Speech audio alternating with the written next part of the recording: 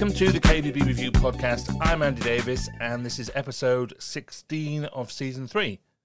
Today we're going somewhere we've been before on this podcast, somewhere that is as mysterious and perplexing as it is fascinating and vital, and that's inside the customer's brain. We welcome back retail psychologist Philip Adcock to talk about your showroom and how propping and dressing and other small changes can all nudge your customers in the direction you want them to go. It's all so interesting and insightful, and I promise it's one of those discussions where at least once you'll go, "Ooh, that's clever, I never thought of that." But first, we're just 2 weeks away from the KBB Review Retail and Design Awards 2021 in Liverpool. It's the biggest industry gathering in 18 months, and if you haven't got your ticket yet, then time is running out. We're down to the last few seats, so if you want to make sure you don't miss out, then you need to book now. Go to kbbreview.com/awards to get all the info. We're going to talk retail psychology again now with the return of friend of the pod, behavioural science expert and all-round retail consultant guru, Philip Adcock. Hello, Philip. Hello there. How are you, Andrew? Very well, thank you. A bit of a croaky throat today, but I'm very well. Now, the reason I've got you back on is because the episode we did some time back is actually one of the top episodes that we've done. So there's clearly a lot of interest in this area. So I thought it might be worth bringing you back on to talk a bit more about some very specific areas. Now, in particular today, I want to talk about showrooms and how, from a retail psychology point of view, retailers should dress and prop those sets and create a narrative journey around the showroom to lead customers through. These are clearly showrooms with loads of dwell time and really considered discussions with staff. This isn't shelves of products, but I'm guessing the underlying psychology of this is the same as a supermarket packed full of shelves. Absolutely. It's broader than that. You're dealing with human beings. So the start point I always say to people is, what are you selling? Yes, you're selling kitchens, but you're not selling units, cornice, light pelmet. You're selling the heart of the home, and that's emotional. So having a cold, unpropped showroom with things just cluttered up and dirty, that's not like somebody wants their kitchen. That's not what they want to aspire their kitchen to be. So they need to be able to imagine the kitchen in their house. And the more you can bring it to life, the better. I've got a great example from all things TVs. In that there was a very large electrical showroom, quite a famous one in the UK, and they were selling lots of 4K TVs. And as you'll have seen in these stores, all the TVs are on, showing how good they are. And it happened to be mid-afternoon, and every single TV in this out-of-town warehouse was showing a black and white film from the 1940s. So I can't simplify this enough. You need to understand what the shopper is not just seeing. We'll come on to multi-sensory a bit later, but what they're experiencing in your showroom. Yeah, like I say, it's so interesting, this to me. And again, while it's very hard to describe these showrooms as shops, but fundamentally that is what they are. And I have this vision really of a customer, a husband and wife, for example, walking up to the front door, opening the door and stepping inside. So how do you, at that moment, create that emotional impact with them? How do you create the journey the moment they come through the door? There really is 101 things you can do, but let's try and take it on a sort of a bit of a process. The first thing to do, and this is quite a simple thing, is understand what we call in psychology processing fluency. So what that means is the easier it is to think about something, the more your brain likes it, because our brains are lazy, they can't help it. So taking, for example, your store entrance, your store door, if it's got no pets, no sandwiches, no thieves, no this, no that, you're giving potential shoppers a big no in their face as they walk towards your door, which says don't buy anything. So try and make the door positive, and a really tiny thing, but it's just marginal gains. All these little things work when you combine them. 90% of people in the UK and the rest of the world are right-handed. So if you've got your normal door, 2 doors to showroom, the right-hand door should open inwards, so that somebody with the right hand pushes on the door and it opens. If you get to a door and you have to pull it with your left hand, it's just all backwards. I know that's right-hand push for the person unlocking it in the morning, but that's the wrong way around. So my first point is make it getting into the store easy.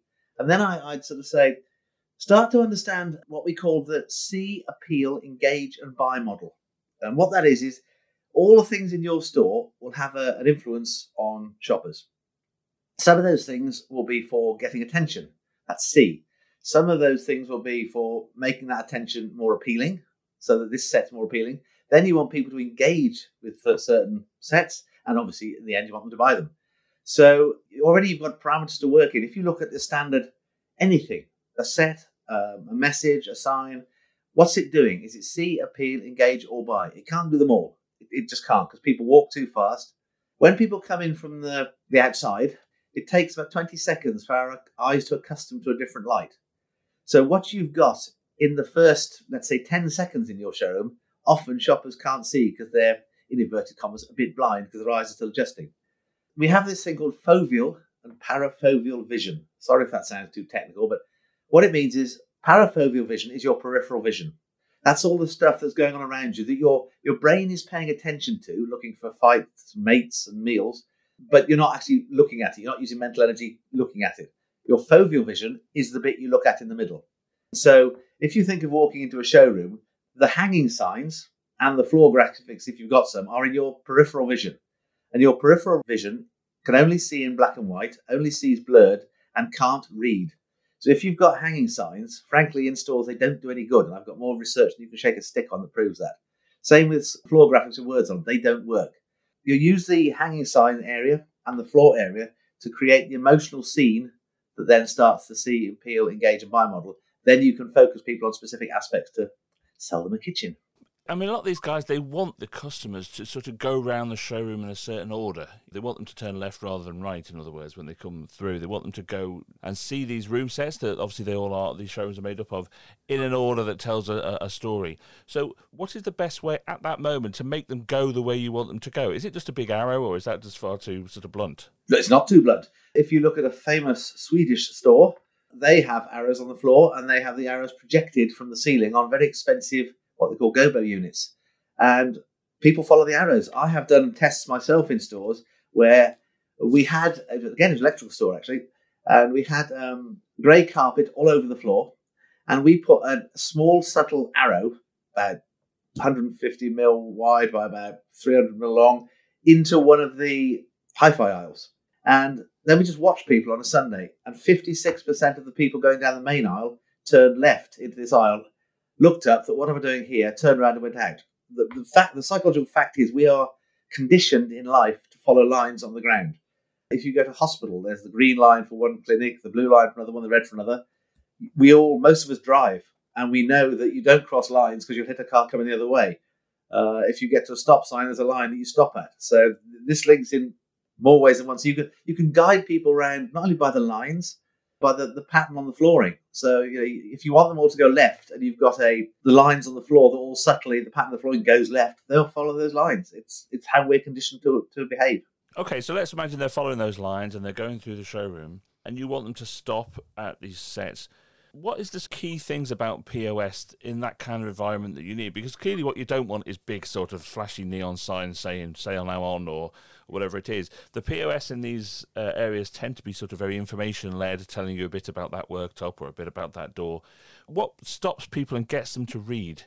Let's step back, if I may, because too often, and this is a general retail criticism, is that people don't seem to understand the difference between window displays and in-store displays. The window display's job is to get you in the shop. Once you're in the shop, its job is done. So having the same message in the window and in the shop, to me, is always just not doing the same story. So you want to get people to stop in store. They're walking around, you've got them going left, and they're walking on. There's things you can use which will stop people in their tracks. Bizarrely enough, a mirror is one. As a species, we can't help being vain. So if we see a mirror, we will stop and look at ourselves briefly. So if you want people to slow down or stop, you put a mirror. If your shop is next to a bank, for example, you can put a mirror in your shop window and people will stop and slow down after rushing past the bank. There's lots of little things you can do. And if we go back to psychology, this is a simple one. We are, as I mentioned earlier, wired to look for fight, flight, find a mate. It's what we're wired to do. So we pay attention to our surroundings, looking for threats, meals, and mates. And so one of the things we look at more than anything else, and you can use in your sets, are other humans. If you see another human being, your brain can't help but stop to see if it's a friend or a foe.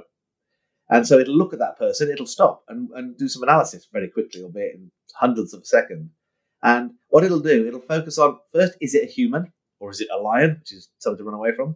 Then it'll look specifically at the face. Is it friend or foe? The eyes and mouth. Is it friend or foe? They're the ones that give away friend or foe. So if you've got room sets with pictures of people in them, it can be on the wall, it can be nicely done, tastefully done, it will stop us in their tracks. Remember, we're trying to do a process here of see, appeal, engage, and buy. So the first bit is to stop people at your set. That's the people.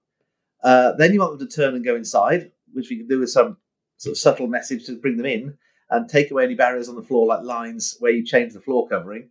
So if they're going from a lino floor in one direction on the main walkway, and they've got to cross a black line onto a different floor covering in the kitchen set, which is good, you want different floor coverings, then you need to make that crossing as seamless as possible so they don't have to feel they're crossing a barrier. There's lots of little things, but if you keep saying, what are the barriers shoppers could face? A, coming through the door because the handle opens the wrong way, then going left or right because we don't want them to, then actually stopping at a set, then going into the set. All these things we can look at with the marginal gains head on and say, what can I do here to make this a little bit easier for the brain of the shopper? And I promise you, there's always something you can do. And how about the lighting? Because obviously that's a way that people use to zone their showrooms a bit, is to have different areas lit in different ways. Does that create barriers too? Can do. Lighting is one of those things that's very important. You need to think, what does the kitchen look like lit in the home? It probably doesn't look anything like a car lit in a car showroom. And we know, for example, that paint companies have displays where you can press buttons to see that colour paint either in outside light, in direct sunlight, in intimate light indoors, or bright light indoors. And so the sets need to look like they would in the home. And as a rule of thumb, they probably need to look slightly brighter and more appealing than the actual main walkway. And you can spend lots of money on lighting, like fortunes on lighting, but it all helps sort of build the imagination and drive the ability of people to imagine that kitchen in their house. I mean, we were doing some work on carpets research a long time ago, and the amount of shoppers that will take a carpet sample in the shop and hold it up outside in the light to the sun to see what colour it really is. And yet nobody puts a carpet outside in the house. This is what humans do. They're trying to get a light in them, allows them to make an accurate judgment of what colour texture that kitchen actually is. So you sort of need to give them that. That leads me on, if I may, to it's not just about the visual. We've got five senses. All able-bodied people have got five senses, and we use all these senses all the time to perceive our environment. So here's a few little examples to get people thinking. What's the sound in the showroom? What do shoppers hear? There was some research in America where in some stores they played well-known music 5% slower than people are used to hearing it. Not a single shopper noticed that was slightly slower. 5% is not noticeable. However, when the music was playing slower, the shoppers themselves spent 12% longer and 18% more dollars in those stores. So our brains are hearing this stuff all the time. So what are they hearing in your showroom? Is it conducive to buying a kitchen, or is it something that puts them off? Just one other on sound. They played, you probably heard this one, they played French music in a wine store, and 80% of the sales were then of French wine. When they switched it to German music, 80% of the sales of wine were German, and just the sound of the music. Smell. I'm going to go through all the senses, and I'll take a breath. What does shoppers smell in your showroom? I mean, we did a piece of work where we pumped the smell of chocolate into a store, and sales went up 30%. And not a single shopper, we interviewed more than 100, said they smelled chocolate. So we're smelling these things all the time, and it's affecting our perception of the outside world and our propensity to buy a kitchen. Even touch. If you remember, I mentioned carpets before. What you feel under feet directly impacts your perception of the quality of the product in front of you. So what we did, we had a carpet display in the store, and we put 2 layers of underlay under the carpet in front of that display. So when people stood in front of this display, it was softer underfoot than any other display. And shoppers reported that carpet on the display was much better quality. And over a measured 6-week period, sales of that brand went up 150% in that store. All these things affect us. It's not just visual, it's smells, what we hear, everything. So what's your showroom like from a multi-sensory perspective, and what is in there that's causing problems for shoppers buying kitchens? There we are. I'll take a breath now. So what you're saying is, if you sell German kitchens, you want to sort of pump in the smell of bratwurst and have a sort of umpire band going on in the background. It hasn't got to be blasting your ears out umpire. It can be subtle in the background. If you want to create a German ambience, But, you may be selling a French country kitchen. If you're selling a French country kitchen, I strongly recommend you don't play umpire music around that set. So a lot of these displays obviously are room sets, and a lot of them are working displays. The taps will work, or the showers will work, or they will have working hobs, or that kind of thing. So how do you encourage sort of interaction with working things? People are very scared to touch things that look incredibly clean and pristine, I'm guessing. So how do you encourage that kind of interaction? Firstly, we're notorious in this country for needing permission to do things, not understanding where our permission ends. So if you look at department stores on the continent, for example, you'll have shoppers happily walking behind counters to browse products. They have no worry about borders. They just walk around where they want. In this country, we're not sure where we're allowed to go, what we're allowed to do. So you really do need to give shoppers permission to come closer, look inside, touch. In some showrooms, I remember years ago, there were messages on the integrated appliances that said, look inside. There's absolutely nothing in there, but it tells people to open the door and look, and they will. So these are all things we can do. And while talking about that, and we're talking about POS messaging, if you watch shoppers, they will open fridges, open ovens, open microwaves, and look inside. I don't actually know what they expect to see because there's nothing in there. The same with the soap drawer in a washing machine. They always open that. So give them something to look at. So you can put a message in, it sounds bizarre, in a microwave oven saying, did you know there's 25% off this microwave? More people will see it inside the microwave than next to the microwave because some people go up to the microwave and open it. It's understanding the shopper again and responding to what they're doing. Right, yeah, that's really interesting. I suppose if you take that big Swedish store, for example, because they sell everything within that room set, when you open the drawers, it's full of cutlery. If you open the cupboards, they're full of pans. And, of course, you can buy every single thing that's in that cupboard as well. And, in fact, broadly speaking, they have a thing on the wall that tells you exactly how much, if you wanted to buy the entire thing, would cost you. And that kind of beginning to end of the journey element of this is quite clever, isn't it? It is. And there's two ways to look at this. And I remember doing another project some time ago again, where you have to strike a balance. Because if you prop your kitchens, some of the props will be stolen. It's a fact. In fact, pretty much anything you sell in a store that self-selects, some of the products will be stolen. If you make it so nothing can be stolen, you also make it so not much will be bought. So you have to accept X% will be stolen, but I'm going to optimize my sales. To use a kitchen example, because I strongly advise not using cheap and tacky props. Because what you're saying to shoppers then is this is a cheap and tacky kitchen. So you use expensive props. Yes, it's going to cost you more. And yes, people are going to steal them. But the people I worked with, they actually glued them down and bolted them down. Pans on work surfaces and filled storage jars of pasta, always filled. You've ruined the work surface, but you'll sell more kitchens that way. And people often get bogged down with, I'm going to make sure nothing gets stolen. Oh, I can't sell anything. Or, you just let people steal everything and nothing gets sold. So it's a balance you have to make. But the point I'm making very strongly is props need to be aspirational, just like the kitchen. You don't want to see some grotty, cheap plastic drainer on a £20,000 kitchen because it just devalues the whole kitchen. I mean, I know one retailer that had a sales increase. They actually went as far as printing and creating fake windows. So the windows had perspex. They had wooden beams across halfway up the windows. And they had beautiful country views outside. And these they stuck in the room set. And when the windows were there, sales went up. Because again, it was this aspirational, that could be my house. I might live in a 2 up, 2 down terrace in the middle of a city centre, but this aspirational country view makes the kitchen appeal more. Okay, so what is the balance then between having something incredibly aspirational, between having something look incredibly realistic, like a normal kitchen would do with, I don't know, kids' toys on the floor or some clothes in front of the washing machine or some fairy liquid on the sink, and that kind of very fantastical element of having something that is just a wow thing that people could never possibly afford or have the bravery to actually put in their own house because it's just too extreme. Where do you strike that balance?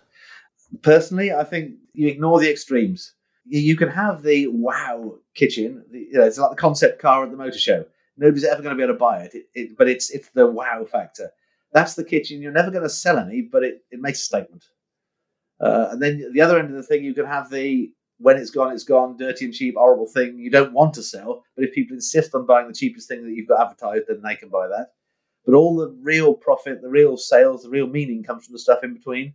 And we know, for example, if you give shoppers pretty much any category 4 choices, A, B, C, D, and if they're priced A is the most expensive down to D, they'll ignore the edges, the 2 on the outside, and shop the middle. So you can almost use the wow factor kitchen that costs $50,000 to make the £30,000 kitchen look good value. They'll never sell any £50,000, we probably won't. But it anchors people to 50,000 and they see 30,000. Well, that's quite good, 30,000. But if they see the £500 kitchen first, it makes the £5,000 kitchen look very expensive after it. It's how we anchor our brains to numbers, I'm afraid. But it's about this idea of projecting yourself into living in that space, I suppose. A lot of these retailers, when you open the cupboards, they have packets of food inside the cupboard, but it's usually packets of food that nobody ever actually buys, right? In my experience. So it's all the very expensive Italian pasta or that kind of thing. There's no Rice Krispies in there. There's no packets of biscuits. If you opened a cupboard in somebody's normal kitchen, it'd be packed full of normal stuff that they bought from Tesco's. So where does that projection begin and end, and when does it become just pure aspiration, as that's the lifestyle I wish I could have? Ooh, that's a big question. I think there are some brands you could use that would be aspirational. Part of it depends on where your store is. Let's use a couple of extremes, if I may. If the only supermarkets you've got in your town are Aldi and Lidl, and you put cupboards full of Waitrose, I'm not sure what that'll do, because the brand values of Waitrose won't work in that town, because people don't know Waitrose as well in that town.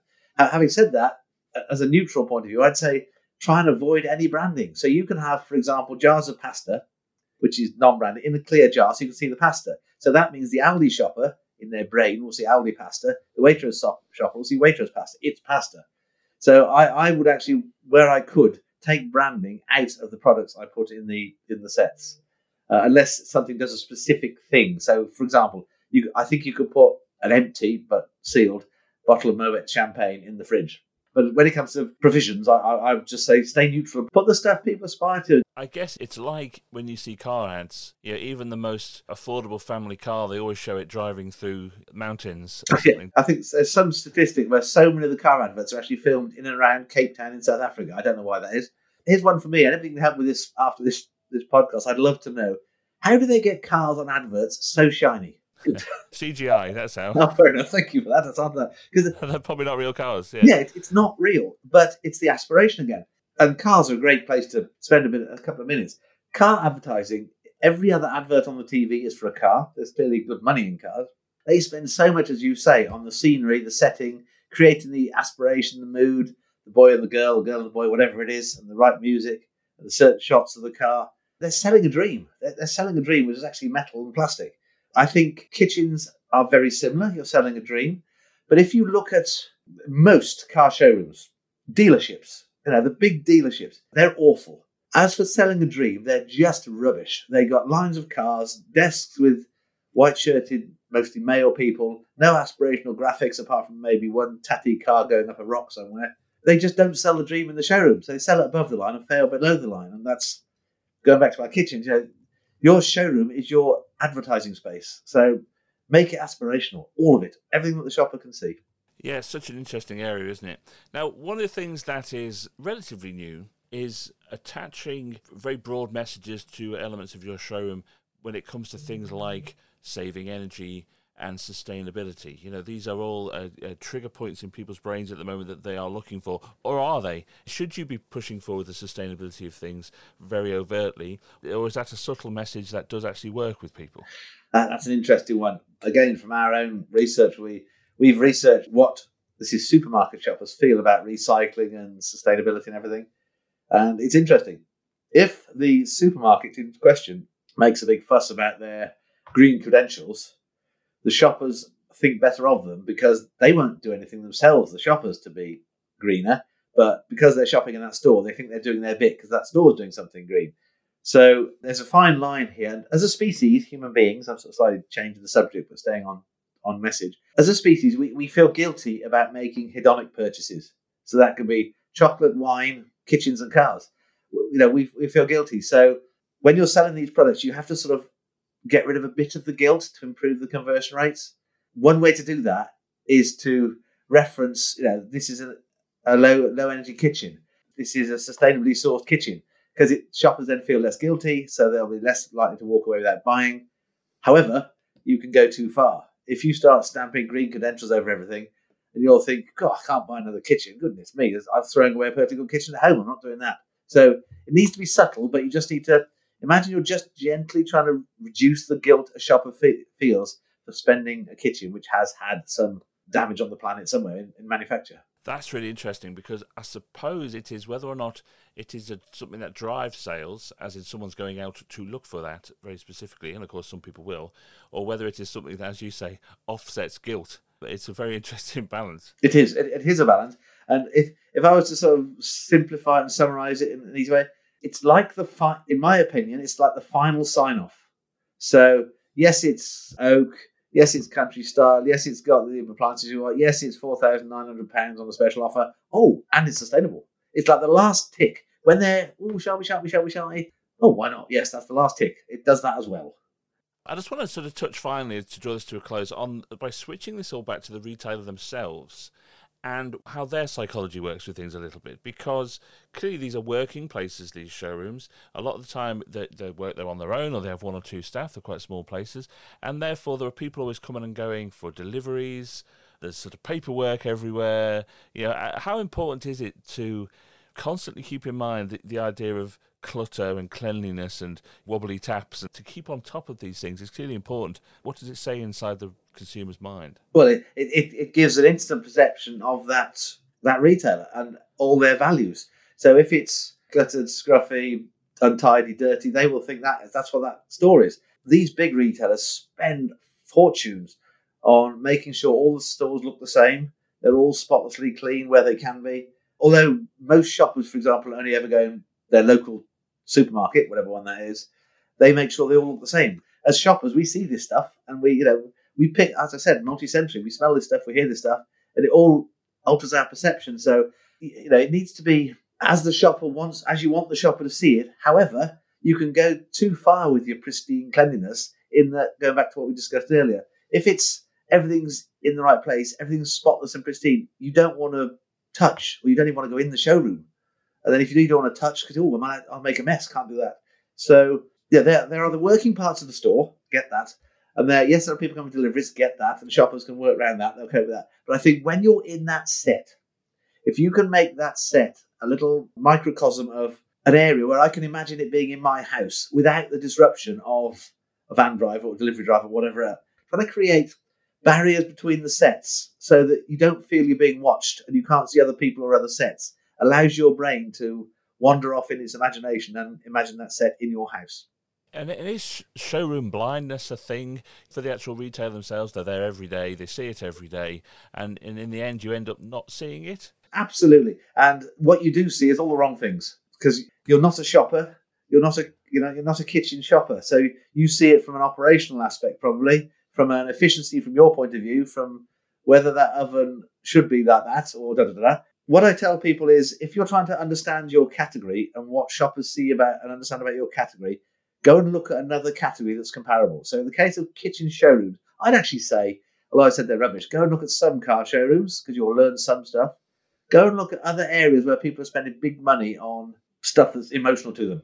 Wedding dress shops. If you look at other kitchen shops, you'll look at it as a kitchen shop salesperson, which you can't do. You need to go out and look at some. I mean, it really is the aspirational stuff. Find other categories where people are known to do it really well and go and see what they do. Right, and that's a really interesting way to draw it to a close, I think. Step outside your own world. Yes. And go and look at places that either do it well or do it badly, like car showrooms, for example, and try and pick up and see what you can draw out of them as an experience to what you can then project onto your own business. Exactly, Andrew. So use the car showroom, great example. Go and try and buy a car and make a note of all the problems you face. Then go back to your showroom and see how many of those problems you've actually created in your showroom. Yes, because I hate buying cars. I can't stand the experience. Funny enough, carpets and sofas are exactly the same thing, and it's just the most awful experience, and I just can't bring myself to do it. But when you do, you kind of think, let's just get this over and done with. And you're thinking that before you've even got there. Yeah, and yet for some reason, people will go into an Apple store where the products are several £100, and they'll love the experience. They're doing something right. The common denominator, to finish off, the common denominator is the shopper, not the shop. So if we understand what the shopper wants from an Apple store, let's say, can we bring some of that into our showroom? Well, look, I could talk about this all day, Philip, as could you, I'm sure. But this is such a very relevant and interesting area that we will come and revisit this again at some point, I think. But look, Philip, thank you so much for your time. I really appreciate it. Absolutely fascinating as always. Thank you. My pleasure, Andrew. Speak again soon. That was Philip Adcock. And how interesting was that? Such great little prods and nudges that can all add up to the positive results you want. Just brilliant. Don't forget to book your seats at the KBB Review Retail and Design Awards in Liverpool on September the 15th. Go to kbbreview.com/awards to find out all you need to know. I'll see you there, but you'll hear me on here next week.